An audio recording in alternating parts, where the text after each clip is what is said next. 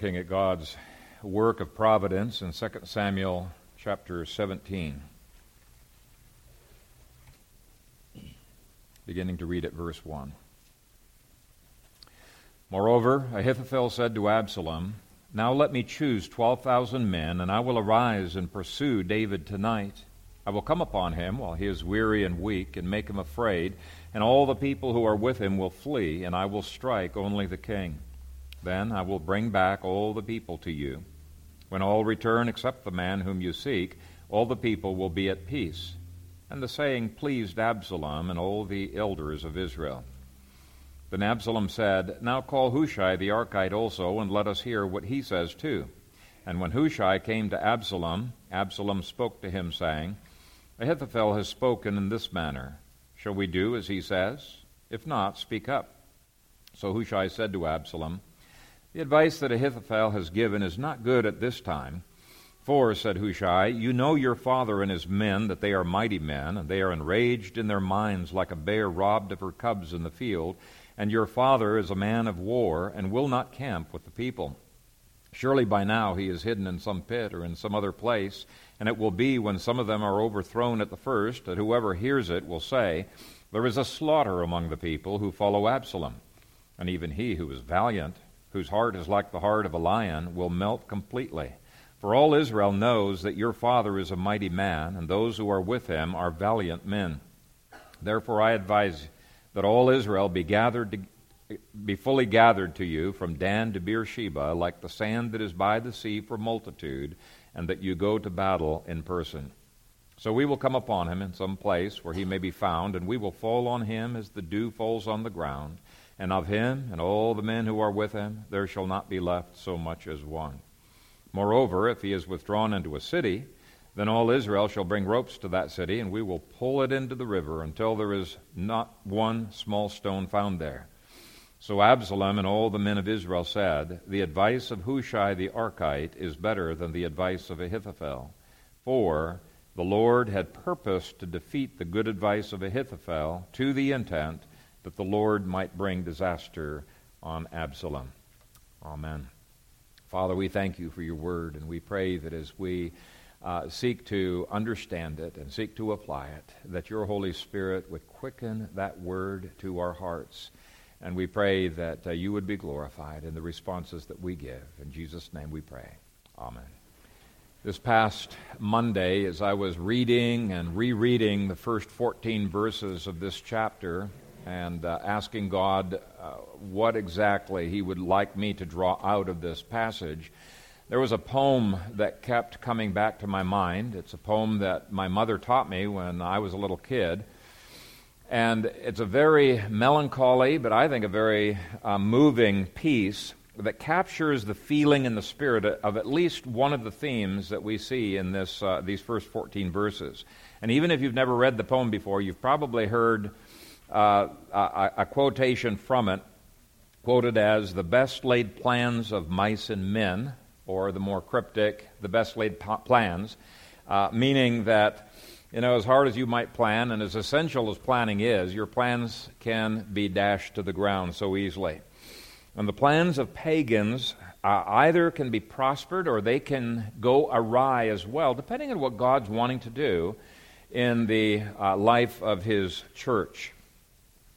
Anyway, that phrase came from Robert Burns' famous poem, "To a Mouse," written in 1785. And what had happened is that Robert Burns grew up as a poverty-stricken plowboy, and it was very tough, a very discouraging life, and he was seeking to make plans to escape from that, but his plans kept getting dashed to the ground.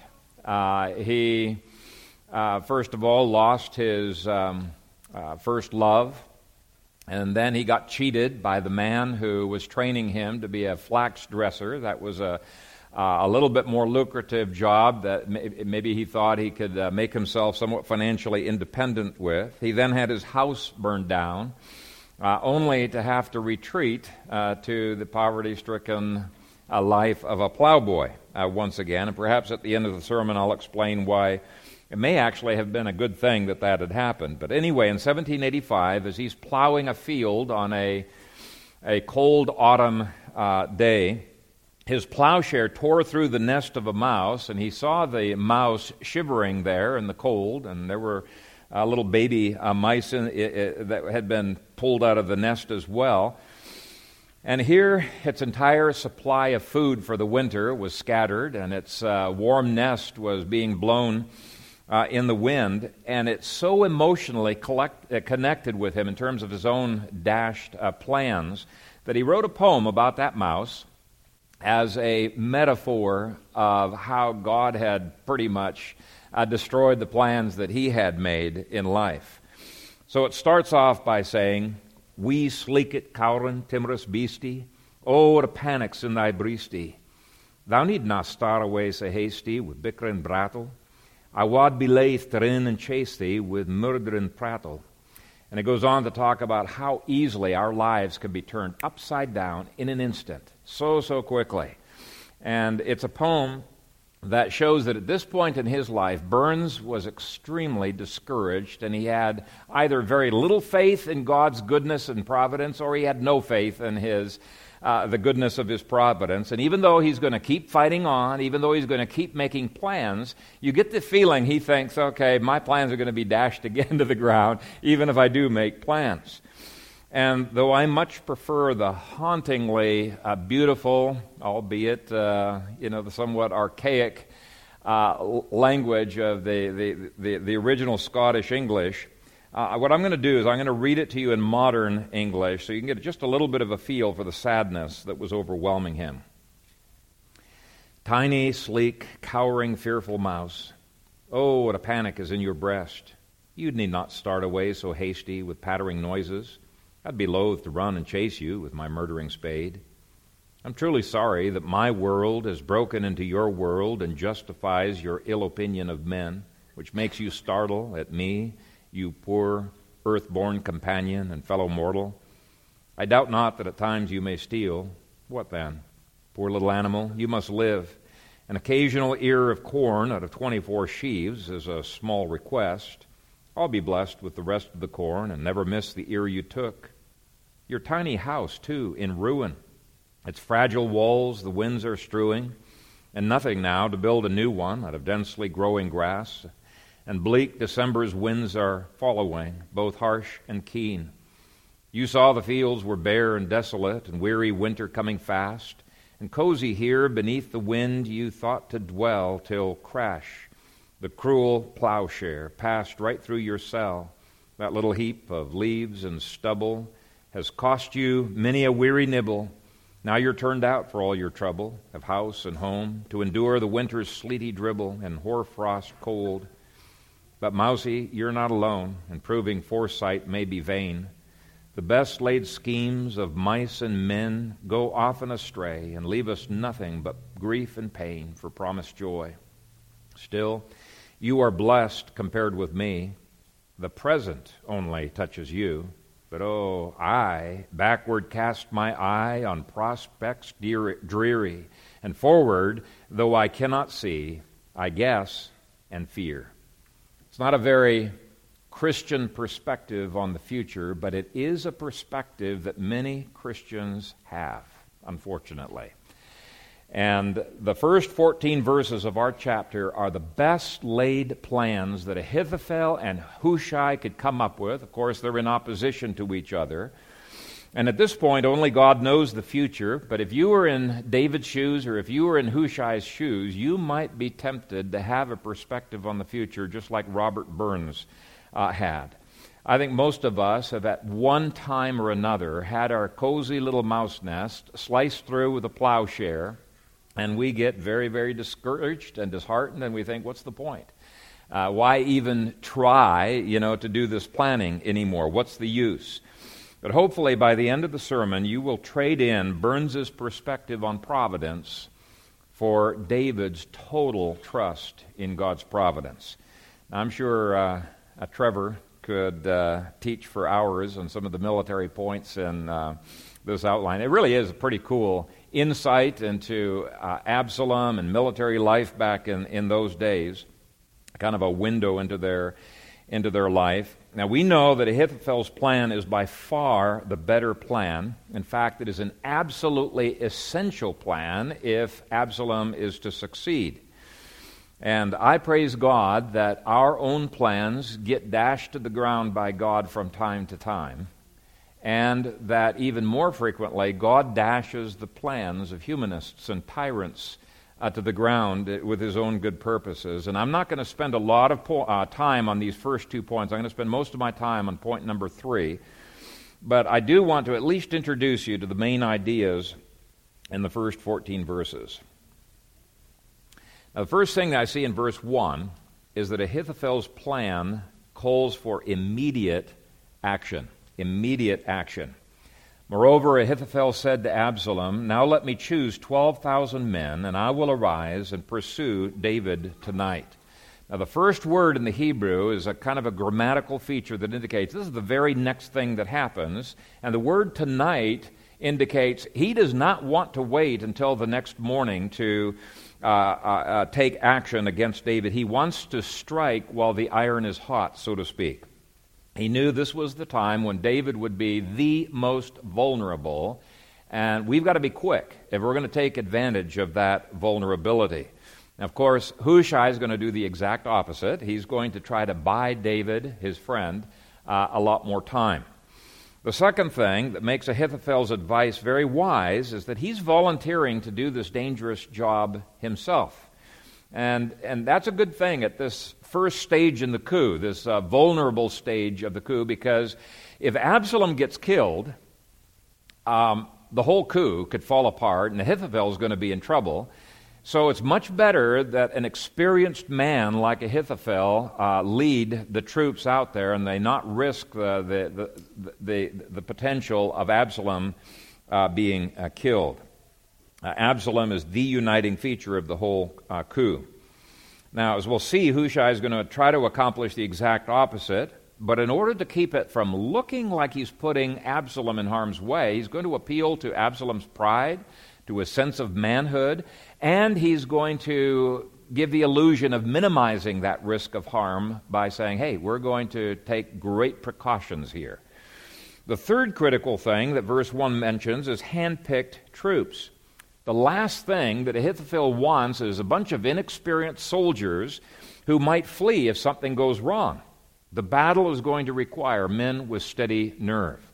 And of course, Hushai wants the opposite. He's going to want an army filled with inexperienced men, a huge army, so that if some of them flee, it could dishearten other troops, and maybe they could get the whole army to flee.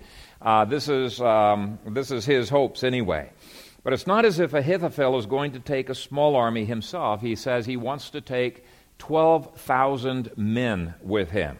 And if they strike immediately, it will be an overwhelming strike force against David's exhausted group. It'll be at least a 6-to-1 ratio. And besides that, David is burdened with having to have some non-warrior elderly men there. He's got women, he's got children he's got to protect. And so he really is at a vulnerable stage right now. Commentators guesstimate that on this first day of flight, David has an absolute maximum of 2,000 men, fighters, warriors with him. Probably a lot less than that, but let's just say 2,000 men that are with him. So this is an overwhelming force, 6 times more soldiers than what David has. Hushai is going to stall for time, and by doing that, what he's going to do is he's going to enable tens of thousands of soldiers to defect to David by the time we get to chapter 18. Back to Ahithophel, the word tonight speaks of darkness. That's going to give them the element of surprise. When we get down to verses 21 through 22, we get the hint that David had not anticipated an immediate strike that night because he's camping on the west side of the Jordan. But when the spies come and tell him about these 2 different strategies that have been presented, he quickly gets everybody moved over the Jordan River to the east side that night. And so he would have been vulnerable to this attack. You can see that Ahithophel's a pretty smart guy here. If they had followed his plan, David would likely have been history. Verse 2, and I will come upon him while he is weary and weak, and make him afraid, and all the people who are with him will flee, and I will strike only the king. Now that verse speaks about taking advantage of David's vulnerabilities, and we've already seen he was very vulnerable at this point. He needs to get the women and the children to safety, and that will enable his troops to concentrate on their own objective. And that verse also speaks of a very narrow, a very focused objective on the part of Ahithophel, and that's to kill the king. Once the king's dead, okay, there won't be any more threat to Absalom's power. So again, that's another part of his brilliant plan. Very focused, very quick, very laser-like strike. And then verse 3 speaks of the final goal of his plan, to make sure that there's no time for people to defect to David. If it's done speedily, even the soldiers who are with David can be reconciled to Absalom and be peacefully assimilated, and he'll be the stronger for it. So take a look at verse 3. Then I will bring back all the people to you. When all return, except the man whom you seek, all the people will be at peace. Now, purely from a military perspective, this plan is a fantastic way to go, and it's so convincing that verse 4 says, and the saying pleased Absalom and all the elders of Israel. There's nothing to not like about that plan. If Absalom had not bothered to consult Hushai, it may have been all over from David from a human perspective. But that's the beautiful thing about God's providence. God's providence can frustrate the most brilliant conspiracies, the cleverest plans, the most powerful armies, and the brightest of men. As Psalm 33 verse 10 says, the Lord brings the counsel of the nations to nothing. He makes the plans of the peoples of no effect. And if the church in America would only repent, God could do exactly the same thing in our own day. He could frustrate the counsels of the humanistic Ahithophels that we have around us. They are no match for God's providence. Okay, Roman numeral 2. I'm sure that if Hushai had heard this advice from where he was at, that he'd be sweating bullets. He'd be praying up a storm. Now, it does sort of seem like he's not even in the room. But thankfully, God makes Absalom curious about Hushai's perspective. It kind of reflects a little bit of insecurity. He's not a seasoned military. In fact, he's probably not fought a battle in his life. And so, boy, he wants to get all the information that he can. So he calls for Hushai in verse 5. Then Absalom said, now call Hushai the Archite also, and let us hear what he says too. And this gives Hushai an opportunity to try to totally discredit Ahithophel's plan and to suggest another plan that will stall for time for David. Now that's what David needs, is time. Verses 6 through 7. When Hushai came to Absalom, Absalom spoke to him, saying, Ahithophel has spoken in this manner. Shall we do as he says? If not, speak up. So Hushai said to Absalom, the advice that Ahithophel has given is not good at this time. Now, he's not saying it's never good, but he's saying it's really not good in this particular circumstance. Verse 8. For, said Hushai, you know your father and his men, that they are mighty men, and that they are enraged in their minds like a bear robbed of her cubs in the field. And your father is a man of war and will not camp with the people. What he's going to try to do is he's going to try to shake Absalom's confidence in Ahithophel's advice, first of all, by reminding Absalom of who his father was. Even an established man like King Saul had never been able to capture David, and of course his mighty men that had gone out with him. There are all kinds of stories of the incredible feats that these men had done against all odds. In effect, he's claiming, hey, a 6-1 advantage against David is not an advantage at all, not with an experienced warrior like you find in David. Everybody knows about those stories. How many times had David won remarkable battles against far greater odds than simply a 6-1 kind of advantage? So those battles of David's men have been recounted so much that this little reminder of who David and his men were was designed to put a little bit of fear, a little bit of anxiety into the hearts of all of the elders who were listening. That's what Hushai hopes. Third, in that same verse, Hushai claims that David's strength and military tactics really have been severely misjudged.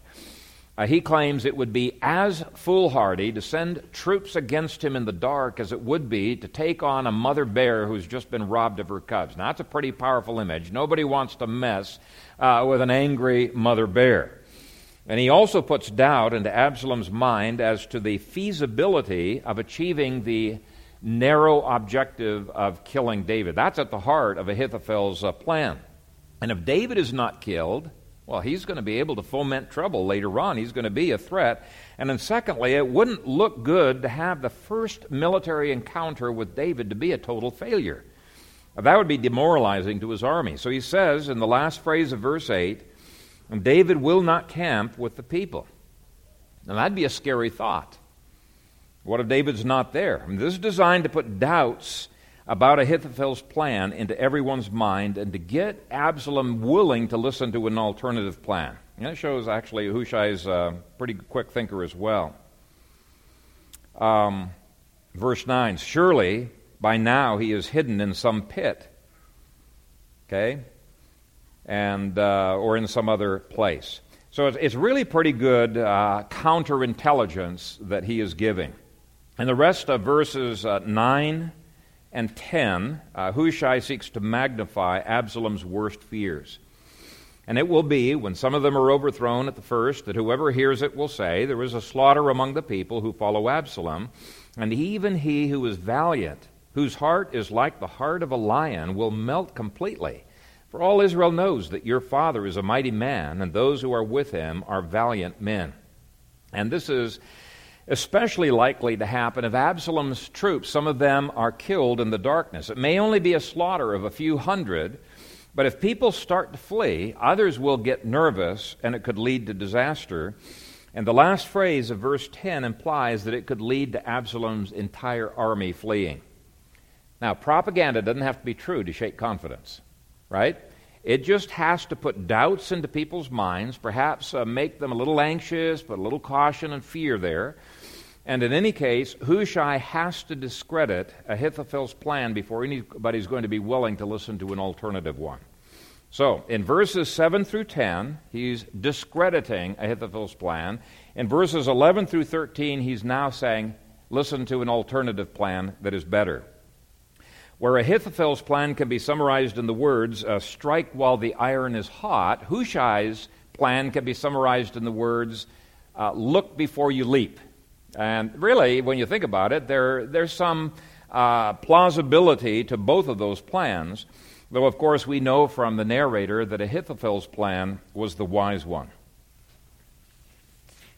In any case, let's quickly look at Hushai's plan, then we'll get to point 3. Verse 11 says, therefore I advise that all Israel be fully gathered to you, from Dan to Beersheba, like the sand that is by the sea for multitude, and that you go to battle in person. Now, Hushai is recommending two things here. Now, first of all, the use of overwhelming force, a massive army. Make it so massive that a manhunt for David will not fail to be able to find him. So he's trying to make Absalom feel secure in numerical strength. And then secondly, he asks Absalom to personally lead the army. I've already mentioned that would appeal to Absalom's pride, to his sense of manhood. You know, you're not going to be a scaredy cat. You need to be the one who's up there fighting. And it was designed, if God made it possible, to enable Absalom to be killed on the field. Of course, he doesn't talk about risk to Absalom, because that would be counterproductive to what he's trying to achieve here. Instead, he seeks to give the illusion of minimizing such risk by speaking of caution. Verse 12, so we will come upon him in some place where he may be found, and we will fall on him as the dew falls on the ground. So what he is recommending here is a massive enough army that a manhunt will be successful. The geographical spread of the search will completely cover the ground. It'll be impossible for anyone to escape. So he's recommending a huge dragnet operation. Then in second sentence in verse 12, he recommends that they not allow a single survivor. and of him and all the men who are with him there shall not be left so much as one. Hushai's somewhat credible reasoning is, hey, David's not your only enemy. If these people are willing to leave with David, they're aligning themselves as your enemies as well. They are a threat to your throne as well. And Hushai has to convince Absalom somehow that, hey, I'm on your side, and give a credible enough plan that it makes it look like, he is a totally loyal subject. So he says, don't let anybody escape. All of these people are enemies. And if you don't kill them, they're going to be a continuing threat. So where Ahithophel's strategy was tactical, Hushai's was focused on overwhelming force. Where Ahithophel wants to have a minimal loss of life, Hushai's plan calls for a maximal loss of life. We need to get rid of anybody that's not loyal. Now keep in mind, Hushai, remember, is a friend of David. He doesn't want either of these plans to succeed, but this is the best he can come up with to buy David time. That's what he's about. Finally, Hushai pronounces woe on any city that should harbor resistance to Absalom. Verse 13.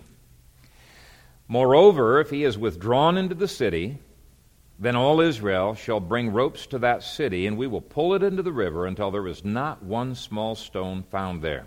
So he's calling for a policy of fighting under a black flag, which basically means no quarter, taking no quarter, no survivors, just all-out war. All resistance must be put down, and the idea is, hey, this is going to make cities think twice about harboring David. When they know our plan, all the cities are going to cough up David. They're not going to want to be wiped out like that.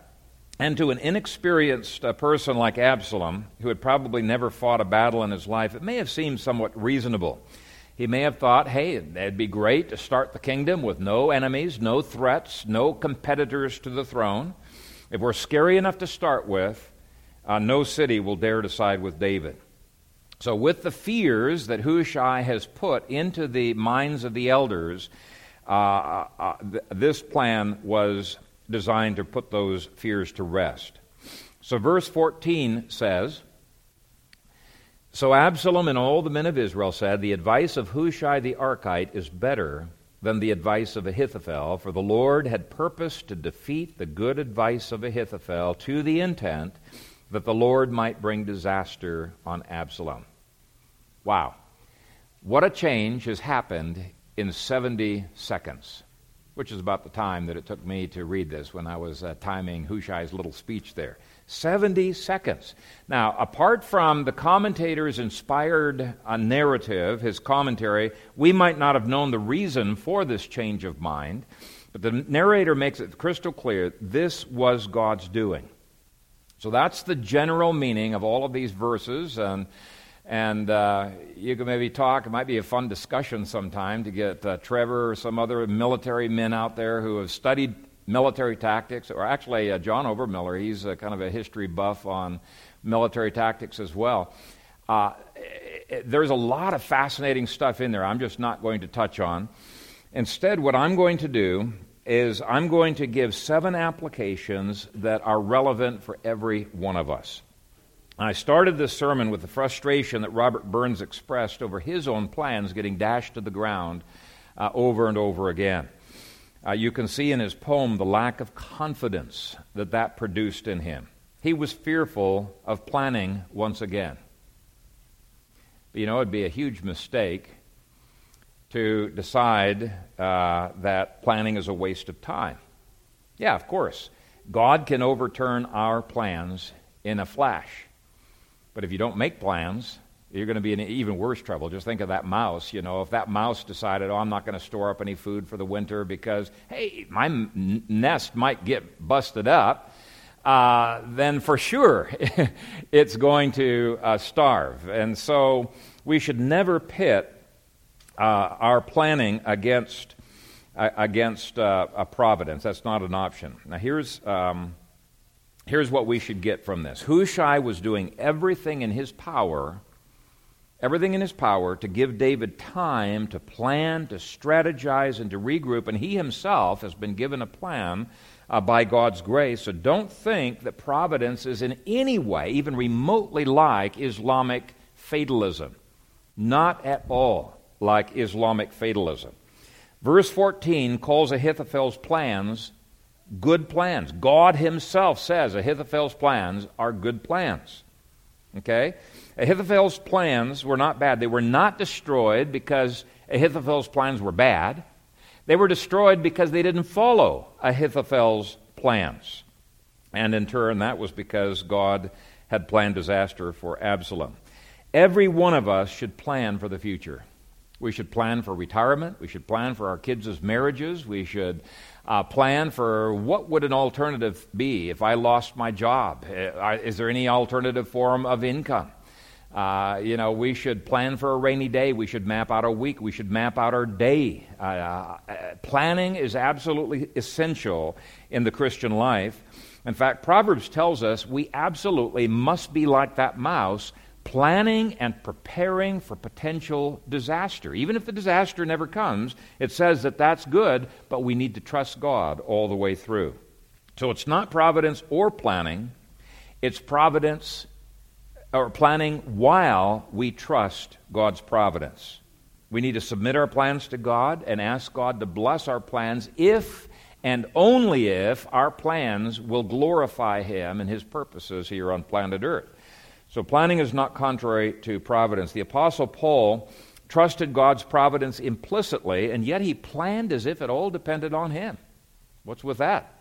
Romans 1:13 says, "And I do not want you to be unaware, brethren, that I often planned to come to you, but was hindered until now, that I might have some fruit among you also, just as among the other Gentiles." When you study the life of Paul, you see that he was constantly planning. Now, he was submissive to God. If God was wanting to blue pencil in his plans and change them, yeah, he was going to totally submit to that. But the point is, Paul had backup plans. If God providentially hindered this plan, I've got a backup plan that I can use. He was a planner. It's absolutely imperative that we be planning. Can God blast our plans? Yes, He can.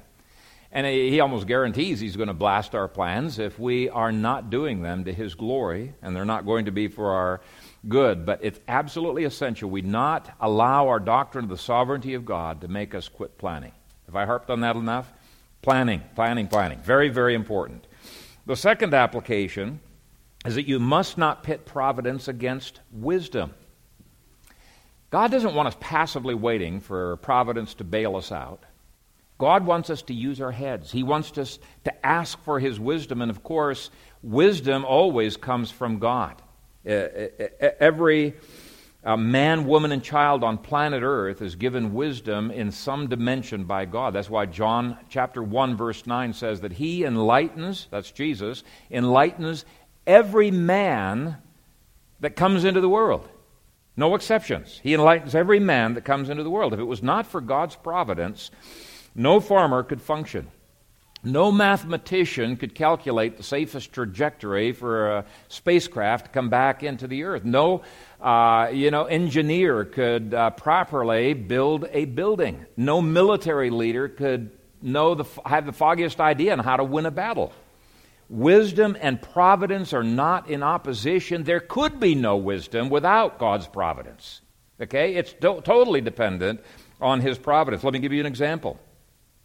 Isaiah 28 says, "Of every farmer who plows, who sows his seed in the right field, and in other ways seeks to maximize his crops," it says this about him: God instructs him in right judgment.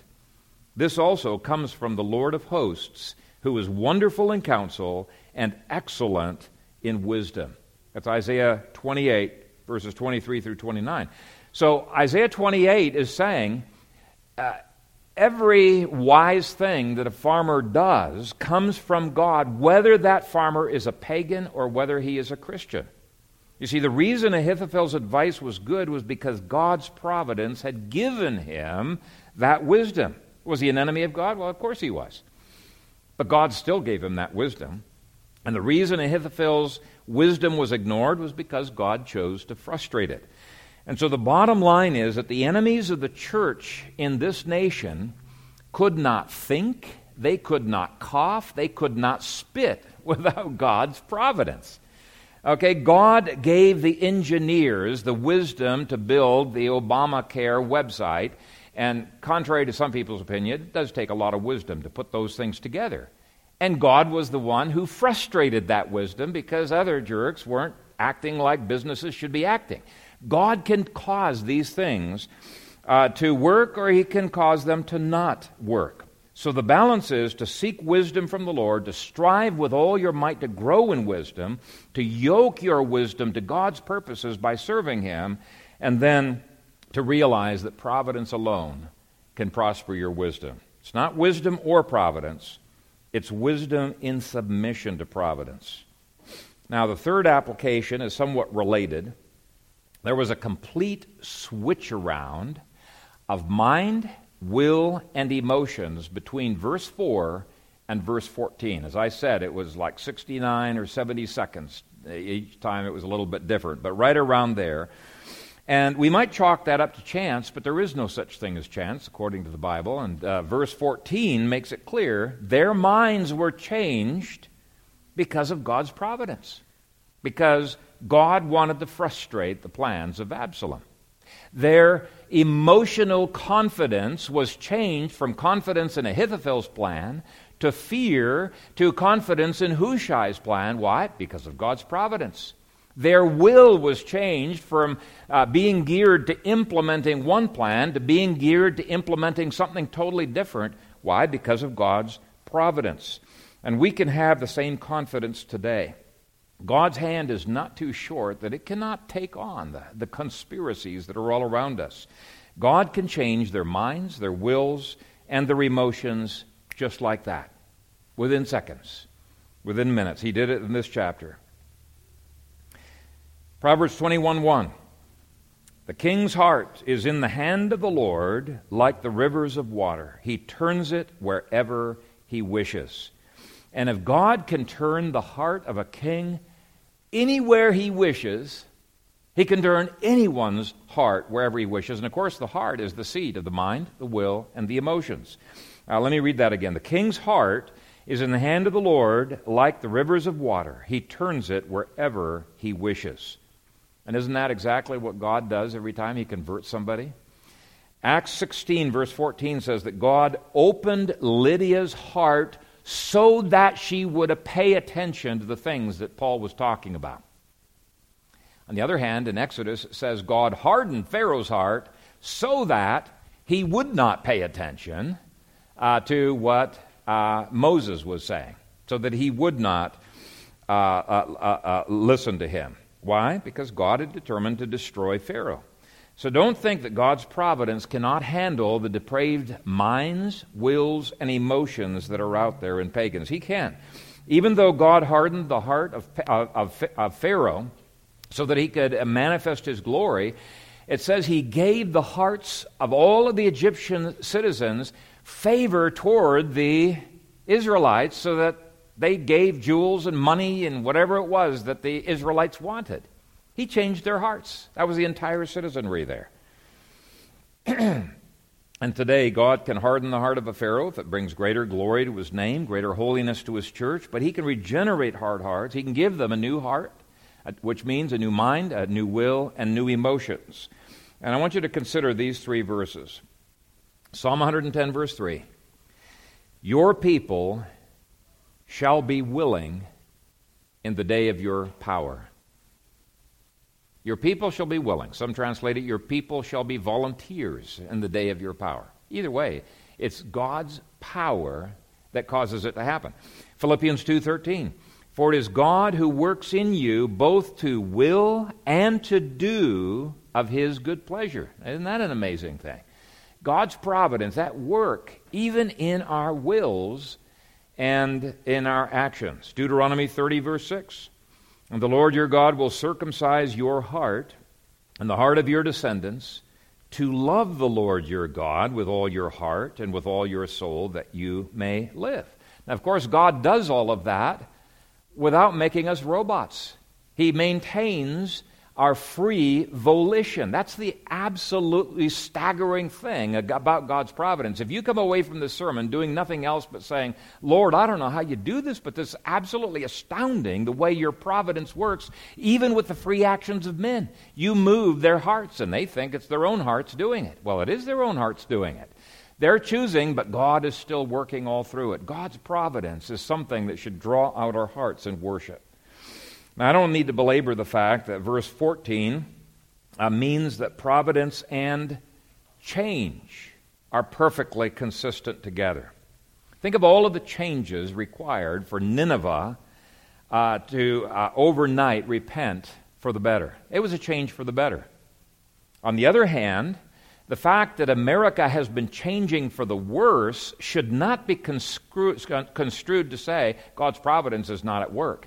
I'd say the exact opposite. I'd say over the last 50 years, there's been changes to the worse because God is bringing discipline upon the Church of Jesus Christ in America. For my devotions on Wednesday, I was reading from 2 Chronicles chapter 28 about the life of King Ahaz. And I'm just sitting there absolutely astonished at this king. He's worshiping Baal, and prophets are telling him, you shouldn't do that or God's going to curse you.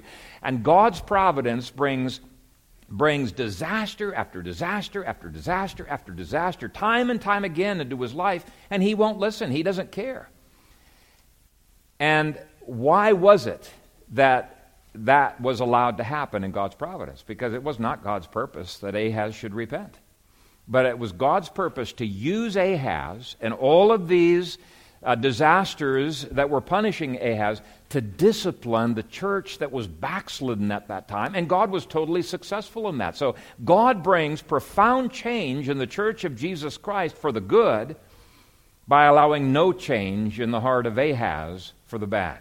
Okay? The same providence at work in both. Now, the changes that happen in culture, whether for good or for bad, are providentially designed for God's glory and the church's good. And I am convinced if the church would finally wake up and learn its lessons and repent and turn back to God's grace and to the five solas of the Reformation, I am convinced that God's providence would immediately begin making changes for good in our culture. But in the meantime, the changes that are happening for the bad also flow from God's providential guarantee that the Lord is not mocked. Whatever a man sows, that he will also reap. Now, what about providence and mistakes? Can those really go together? Well, let's think about that. Was it a huge mistake for Absalom and all of the elders to choose the advice of Hushai? Absolutely. It was a disastrous mistake. Take a look at verse 23. Verse 23 says that Ahithophel immediately knew that it was all over when they made that mistake. It says, now when Ahithophel saw that his advice was not followed, he saddled a donkey and arose and went home to his house, to his city. Then he put his household in order and hanged himself and died, and he was buried in his father's tomb. He was smart enough to know this was a fatal mistake. And not everybody has that big picture perspective, but he did. He could see, it was like these chess players, who can see 10 moves down the road. He could see 10 moves down the road that he was going to lose, and he conceded long before anybody else realized that they were not going to win. Hushai seems to have had that 10 moves down the road kind of big picture perspective as well. And actually, sometimes that's a curse to have this kind of wisdom, because you see all the mistakes that everybody's doing around you, and you warn them about it, and they think you're a nut, and you're grieved over and over again, long before anybody else is grieved. They're grieved when, the disaster hits. You're grieved all the way through. So it can be kind of a curse to have that kind of a wisdom. But anyway, verse 14 says that this fatal mistake was of the Lord. He's the one who got them to make that mistake. When it's time for God's enemies to be punished, they too will make fatal mistakes. And my point in bringing all of this up is to give you a firmer reliance upon divine providence. Yes, the enemy is strong, and yes, the enemies are gaining a momentum. They're threatening to overturn everything good that our founding fathers stood for in America. And it's important that we affirm providence But it's important as well that when we affirm providence, we not deny the danger of potentially losing everything that past generations have built up in America. We could lose it all. Potentially we could. We are in danger. Humanism is a huge danger. But it's a danger within the scope of providence. That's what we need to realize. I like the balance in Psalm 93. In fact, I'm going to ask you to go ahead and turn over to Psalm 93 because this is just a fabulous little psalm on providence, and it's likening the enemies of the church to the waves of the sea that are threatening to overturn everyone. Psalm 93, beginning to read at verse 1. This is first of all describing God's ruling providence. The Lord reigns. He is clothed with majesty. The Lord is clothed. He has girded himself with strength. Surely the world is established so that it cannot be moved. Your throne is established from of old. You are from everlasting. So there is God's rule of providence. He rules over everything. Now I want you to look at the incredible opposition of the satanic forces using the analogy of a perfect storm. And the question comes, is God's providence in that? The floods have lifted up, O Lord. The floods have lifted up their voice. The floods lift up their waves. If you've ever been on the ocean during a storm, you know it can be incredibly scary. Sometimes those waves, it's just like huge mountains coming at the ship. And that's what it's likening God's enemies. They are threatening to undo the ship of the church, as it were. And yet, just as those mighty waves are no match for God's providence, our enemies are no match for God's providence. Instead of freaking out, the psalmist says, the Lord on high is mightier than the noise of many waters, than the mighty waves of the sea. Your testimonies are very sure. Holiness adorns your house, O Lord, forever. And in the same way, 2 Samuel 17 does not deny the danger of Absalom's forces and what they posed for David. They were towering, mountainous waves threatening to engulf David and his men. And David took that threat seriously. He did not ignore it. He was not fatalistic. Even though I'm sure he and his men had their adrenaline running, and you'd be a fool if you didn't have your adrenaline running, when you're in a perfect storm like that. Even though their adrenaline was running, David was still able to trust that God is mightier than the waves of the sea. Okay? It's an incredible balance that we see in him. Realism about danger, trust in God's power. Okay, just two more applications from 2 Samuel 17. The first is that providence and disaster are not in opposition to each other. When we have disaster happen to us, we think God's absent. We think, where is God in all of this? How come he's not blessing me? We tend to think that he is absent. But this passage says that the reason Ahithophel's advice was defeated, take a look at the verse there. It says, to the intent that the Lord might bring disaster on Absalom. Who brought the disaster? The Lord brought the disaster. Now, in the previous chapter, it tells us that the disaster of David having to run from Jerusalem, and that was a disaster, it was very inconvenient, that was brought by the Lord as well, and David recognized that. So the same providence that is using this disaster lovingly to discipline David is using this to bring an absolute disaster and judgment upon Absalom. But the key point is that providence produced it. And what is true of that disaster is true of all disasters. Amos 3, verse 6, asks this rhetorical question. Does disaster come to a city unless the Lord has done it? And the answer is no. There has never been any disaster that has struck any city in any period of time that the Lord has not brought. God is in the disasters. And I think the application for ourselves, we should not be afraid of any disasters that might strike our nation. They come from the hand of a loving, holy, and omnipotent, purposeful God who was working all things according to the counsel of his will. That's what Paul says in Ephesians 1, verse 11. Working all things according to the counsel of his perfect will. And then finally, don't think that advice is unnecessary simply because God's providence controls all things. Instead, realize that God can use your advice, as small as you think it is, to advance his kingdom, just as God used Hushai's advice to influence Absalom and all the elders of Israel. Now, it is appropriate to pray that God would frustrate the counsels of modern Ahithophels, just like David did in chapter 15. God's providence can overturn counsel.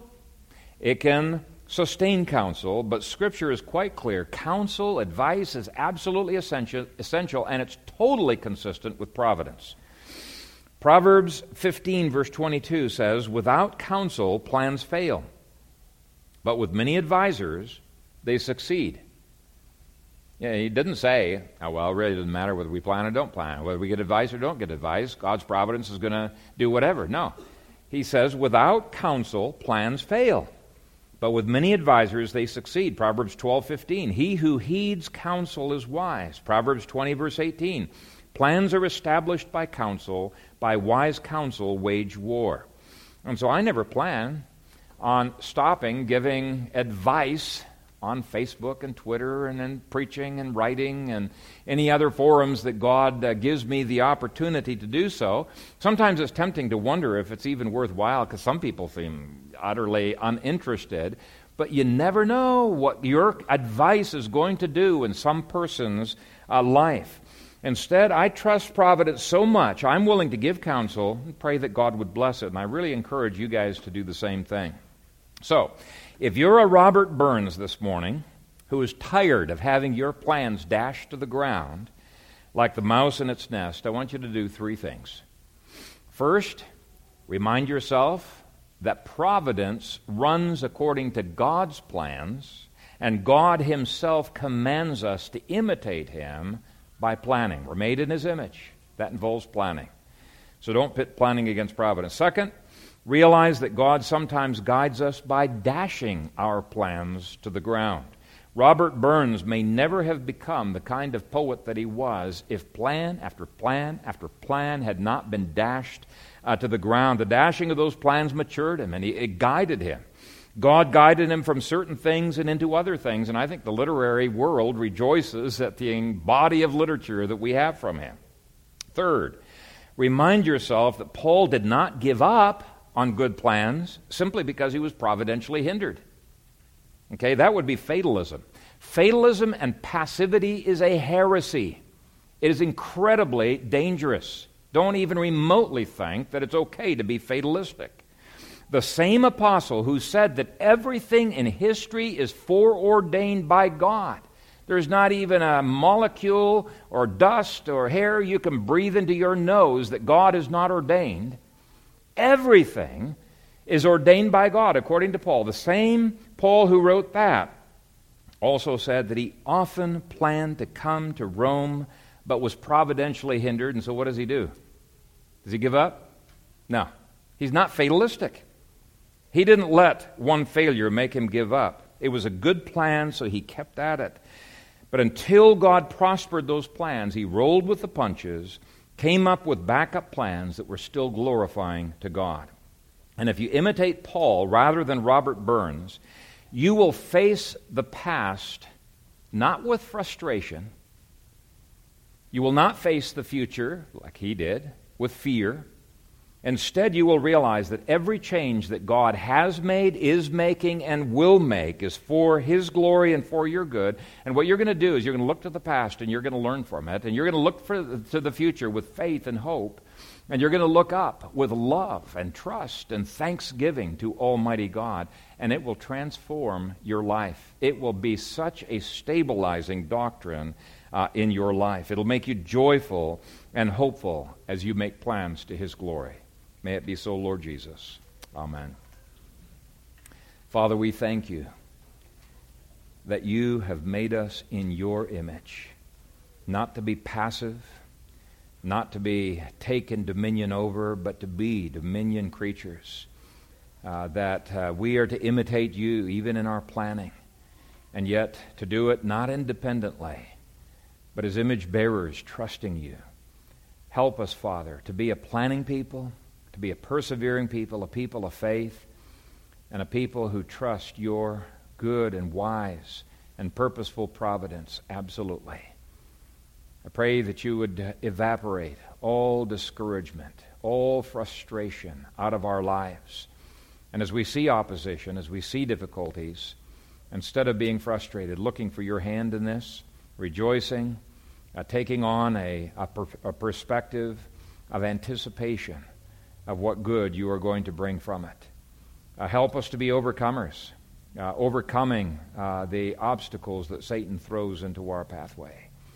Help us to do all that is in our power to glorify you and to keep pressing into the upward calling that you had given to us in Christ Jesus. Bless this, your people, we pray. In Christ's name, amen.